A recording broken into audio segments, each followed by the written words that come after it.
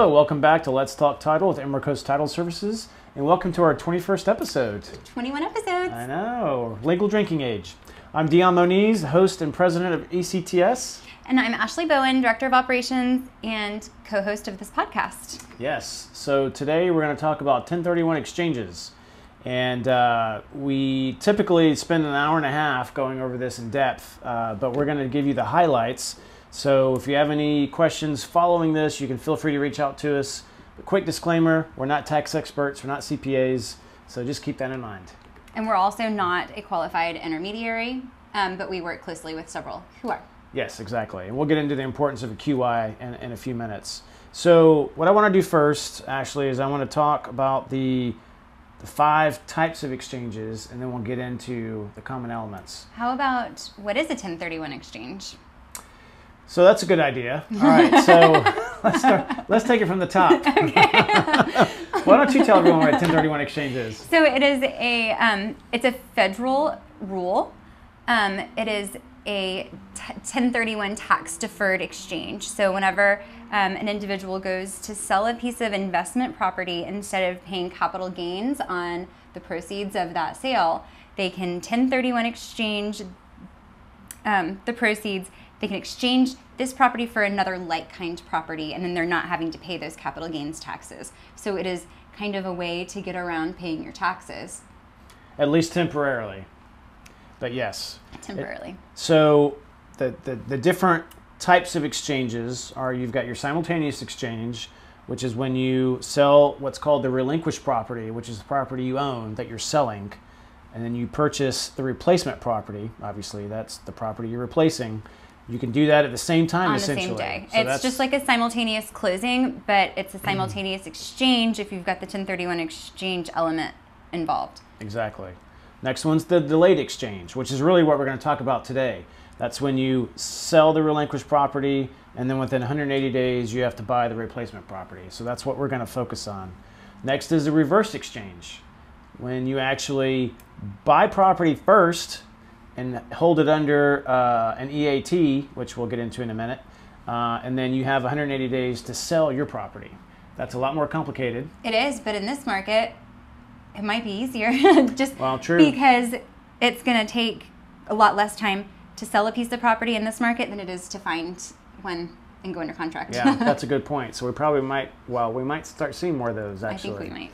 But the reverse exchanges are more complicated. It requires a third party to hold title in the property. Like I said, it's an EAT, and then it costs a lot more. It's around $5,000 in fees versus the standard $800 to $1,000 for the simultaneous or delayed exchange.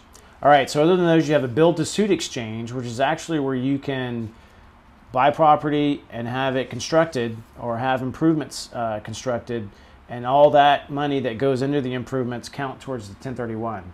Now, it all has to be done by the 180 days. Which could be a problem. Which could be a problem. And you've seen Today that. It is a problem. And you've seen that happen, where they've failed the exchange because the construction wasn't complete in time. Exactly.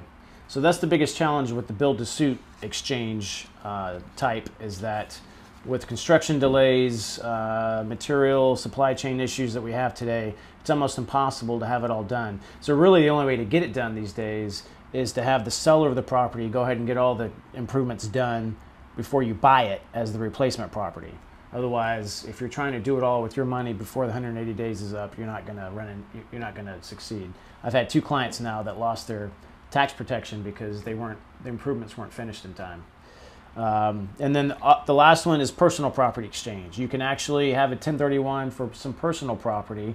It gets a little tricky, and that's probably not one we're going to touch on a whole lot. But keep in mind, if you have something like a hotel or a furnished condo that you're selling. Hospital equipment, farm equipment. Yeah. So that type stuff would qualify.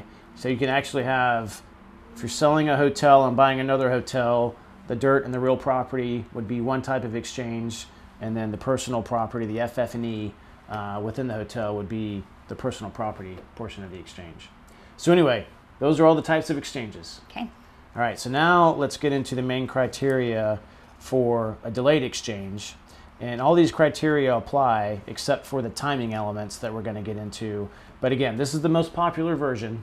So First factor is it has to be an investment property, and it has to be the same taxpayer. So the taxpayer that's selling the property has to be the same taxpayer that's buying the property. So that means that if you own a piece of property in your LLC, you want to do an exchange, you're going to have to take title in that same LLC.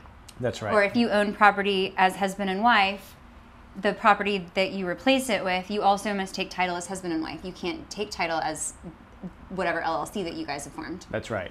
It has to be identical across the fence. Now, the one exception to that is if it's a single member LLC. In Florida, a single member LLC, which means I own 100% of the LLC that I just created, so it's Moniz LLC. That's considered an alter ego in Florida. And so you can actually have an individual that is selling their relinquished property. I can have my single member LLC as the owner of the replacement property, and there it is considered identical across the fence because of the alter ego argument under Florida. Okay, good to know. And then it has to be for like kind property is the definition, like what is the definition of like kind property? Does it have to be a condo to a condo or land to land? It just has to be investment property to investment property. Okay. And so that's really the main criteria. It has to be property that you own for the purpose of investment. And typically that means you're renting it out. You're making income on it, right? You can't buy a property with the hope of capital appreciation. That's not what they consider an investment property unless it's long-term capital appreciation. There's a little wiggle room there. If you're buying vacant land and you're going to sit on that for a while and then flip it into another property, that could qualify.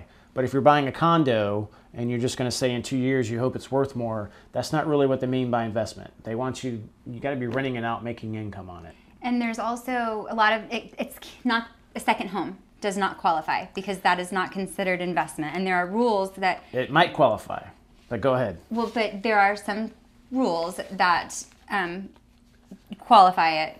Even if you were to stay in it, a few days out of the year, it can still be considered investment. What are those rules? So if you, and that's what we'll go over next, is what kind of investment properties do qualify and don't. So it could be, if you have a second home or vacation property, it could actually qualify as investment property so long as you meet both of these criteria. It has to be rented for at least 14 days per calendar year at fair market value. And then you personally can't stay there. It's the greater of 14 days or 10% of the number of days that you've rented it. And so I've got some examples that we can go through that kind of set this out. So if you own the property for 2 years and you rent it out for 20 days, you can stay in it for 13 days. All right. Okay. If you own it for 2 years, you rent it out for 200 days, and you can stay in it for up to 20 days. Because 10% is the greater. And I should have said it's actually less than 14 days. So it's 13 days or 10%, whichever is greater. Sorry. Now, if you own it for 6 months and you've rented it to your family for 200 days, but at only $10 a day, and you stay in it for 20 days, that's actually not going to qualify because it wasn't rented for fair market value. So that's a big factor. It has to be fair market value. So there are rental companies that if you are going there to maintain the property... This was a good trick we learned. Yes. It won't qualify as a personal stay. So depending on your rental company, if you're actually going there to do work on the property, that's not considered a personal stay and it doesn't count towards the 13 days or 10%. So they will consider it a maintenance day instead of an owner's stay day. So if you have an investment property that maybe one day you might want to do an exchange on, whenever you go to book it for yourself, book it as a maintenance day. Go paint something or hang a new picture and keep documentation of that, because obviously if you get audited, then the best thing to have to defeat the audit is documentation. Always. So save all your receipts, maybe take pictures of what you've done so you can show it was an actual maintenance day. Mm-hmm. All right. So investment property that doesn't qualify is a fix and flip, and that is based on the prior example. If you're buying it for price appreciation just to turn around and sell it, which is typically a fix and flip, that doesn't qualify. And then also spec houses don't qualify. So if you build like a spec house and then sell it and then you want to put your money in to build another spec house, that's not considered this type of investment. It won't work. Right. Yeah. So primarily just know that you need to be renting it for some period of time. Now, you can actually have a situation where you can convert your personal residence into investment property. And there's no set rule. We recommend you do it for at least a year. 2 years is kind of the bright line test. Anything for 2 years or more, and the IRS is automatically going to accept it. But you have to claim all the rental income on your tax returns. Correct. Because that is what they're going to want to see to prove that you had an investment property. And your mailing address on the top of your tax returns needs to no longer be that property address. That's right. Yep. And that's really the main proof to show that you've converted it from your residence to your investment property. And for the duration that you have it rented out, you cannot be living there, like you just said. Mm-hmm. So you can still stay there up to the 13 days or 10%, but otherwise, no. It needs to be rented and you need to be making income off of it. Yep, exactly. So that's why you want to do it for at least a year, because you want that tax return to show that it's now an investment property mm-hmm. and you're claiming rental income on it. All right. So next is the timeline. So you have 45 days from when you close on the sale of the relinquished property. You have to identify, typically it's 3 properties. You have 45 days to identify up to 3 properties. You can actually go greater than 3 properties, but then you get into, so if it's 4 properties, the total aggregate value of the properties you identified have to be at least 200% of the property that you're selling, the value. And then if you go outside of 4 properties, then there's a rule that you have to use 95% of the proceeds towards the replacement property, or you totally lose all of the protection, not just 5% of the protection. So there's that 95% rule. Most people just do the 3 property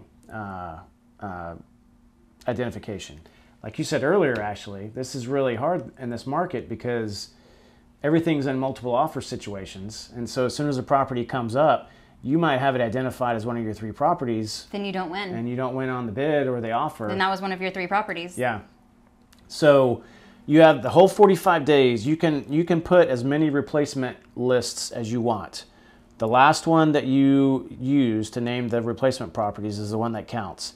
At the end of the 45 days, you're locked in. And if you don't close on any of those 3 properties, then you've lost. You've lost. Bright line rule, period. Now, there was some talk at our prior seminar that the CPA might be able to bend that a little bit. Obviously, it comes down to whether you get audited. And if you don't meet the timelines, you got to be able to defend it. But just know that according to the IRS, that 45-day is a set deadline, and you can't go past it. But again, I defer to your CPAs. Some CPAs might get more creative. So the other deadline after that, you have 180 days from the date of closing on the relinquished property to close on the replacement property, or the tax deadline for the tax year that you sold the property in. So if you sell the property in December of 2021, then you don't want to file your taxes in April, because then you just cut your 180 days. It's the earlier of. So you're allowed to extend. They say it's the extended tax deadline. So if you extend to October, then obviously it's the earlier of 180 days, which would be, May or June. Or that October 15th deadline. So just be aware of that. That's actually one of the criteria. It's not a flat 180 days. When you file taxes, it does matter. So it's the tax year from which you sold the relinquished property. Okay, good to know. All right. So next up is the hold time. As I said before, if you hold the property for 2 years, IRS won't even second guess it. Anything below that, and it starts getting a little gray, and it all depends on the amount of documentation you have. So 1 year is still doable. We've had some that were only 6 months where they bought the property, they rented it out the entire 6 months, and they wanted to 1031 it, and the CPA felt comfortable enough for them to go ahead and do that. So it all depends on the amount of documentation you have. If you've rented it out every single day for the 6 months you own it, then that's clearly an investment property. You know, if you're only renting out a week or 2 and it's only been 6 months, then it gets a little more gray. Mm-hmm. So it depends on, how you've treated the property the whole time. But 2 years is a definite. Anything below that, you need to talk with your qualified intermediary and or CPA. So what is a QI, qualified intermediary? So a qualified intermediary is someone who conducts the exchange, they hold the funds in their escrow account. After we close on your sale, we wire the proceeds directly to the 1031 intermediary. They hold it until it's time for your purchase, and then they wire the funds for your purchase to the title company handling your purchase. We are not a qualified intermediary because a qualified intermediary has to be an arm's length away from the transaction. Yeah, so it needs to be an independent party. Emerald Coast Title is not an intermediary, and we do not have an intermediary. Right. We have several that we work with, but we chose to keep it separate completely. Yeah. So there are a couple that we work with here locally that we always do very well with. We each know how each other works, and it works very well. So we'll be happy to recommend those if you don't already have a QI And to another work with. tip is that the replacement property and the relinquished property do not have to be in the same state. That's it can right. be anywhere in the United States. Yep. As long as you're selling investment property to replace the investment property that you just sold, or buying to replace what you sold. So last two factors, you have to trade up. So the property that you're purchasing as the replacement property has to be at least or more, at least the same or greater value than what you sold as the relinquished property. And What if you sold for $400,000 and you're purchasing for $300,000? Can you just take the exchange benefits of the exchange on the 300, and then the 100 is what you pay your capital gains on? yeah, great question. So that 100,000 is actually called boot, which means extra money that isn't protected. I don't know where the boot came from, but I like saying it, boot. So To boot. if you can do a partial exchange where if it's not a complete trade up, then the difference is taxed at capital gains or ordinary income, depending on how long you've held the property. And obviously that's a CPA question. But yeah, great question. So that means that you don't have to trade up, but if you don't trade up, then there will be tax implications. Right. The only way to get full protection on the money that you're getting on the sale of the relinquished property is to trade up. And something that we won't touch on in depth, but it has to be a trade up both on equity and debt between the relinquished property and the replacement property. So if you had a mortgage on the relinquished property, you got to have a mortgage of equal or greater value or amount on the replacement property. And the equity has to trade up as well. Otherwise, you could run afoul of the rules.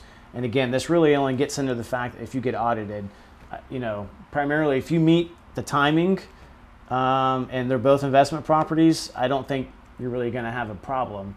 But if there's a red flag otherwise and the IRS decides to audit, then that could be one of the ways that you fail. Is it's got to be a complete trade up between debt and equity across the fence. Okay. Good All to right. know. And then last criteria, go ahead. No, go ahead. Let's do it. Last criteria is related party transactions. And that is if you are buying from or selling to a related party, which is simply a member of the family. Okay, you can do it, but the IRS wants to see that property held for at least 2 years. So if I'm selling my property to mom and she's going to buy it, well, she can buy it for whatever reason she wants. But in order for me to use that as the relinquished property for the 1031, I have to have held it for at least 2 years. And then what about mom? Does she have to hold it for 2 years after the sale, or does that not matter? Only if she's going to 1031. Okay. So if mom is selling me one of her other properties that I want to 1031 into, then she has to have held that property for at least 2 years. Flip. Yep, exactly. Okay. So you can just keep trading properties with mom. Well, and that's kind of what we mentioned a little bit earlier, where we said that this was a way to get around paying your capital gains taxes, and you said, but eventually you will have to pay them. We're deferring the tax. It's deferred, exactly. Right, so we're deferring the tax on the first sale, but then whenever you go to sell this property, you can defer the tax again, and you can defer the tax by continuing to 1031 into other properties until the day that you die. Yeah, great point. So you can actually avoid it completely. If you 1031 all the way up until when you die, then your heirs get the property with a stepped-up basis, and they don't have to pay taxes. So the only way you end up paying taxes eventually is if you stop doing a 1031 and you end up selling that last property and not buying something else then you're going to pay taxes on that transaction. But otherwise, if you deferred it your whole 1031, life. yep, if you defer it your whole life until the time you die, then your kids get the property without having to pay the taxes on it at that time, and they get a stepped up basis in value. So it's good for your heirs. Not good for you because you're dead. Right, exactly. All right. Well, I think that's going to do it for today's episode. Like I said, that was a very quick summary of all the high points. But if you have any questions, we'll be glad to answer them to the extent we can. And or be happy to put you in touch with a qualified intermediary that can answer your questions. Yes. So we appreciate you joining us for our 21st episode. We really want some input on what you want us to talk about next. So next time I think we're going to try to do like a Q&A, like Yes. an Ask Us Anything. And so if you guys have any questions that you would like, even just a short answer on, leave us your question here and we will address it in episode 22. Yes, we'd be glad to. All right, so smash that like button. Check us out on all our social media pages, and we'll see you next time. Bye. Bye-bye.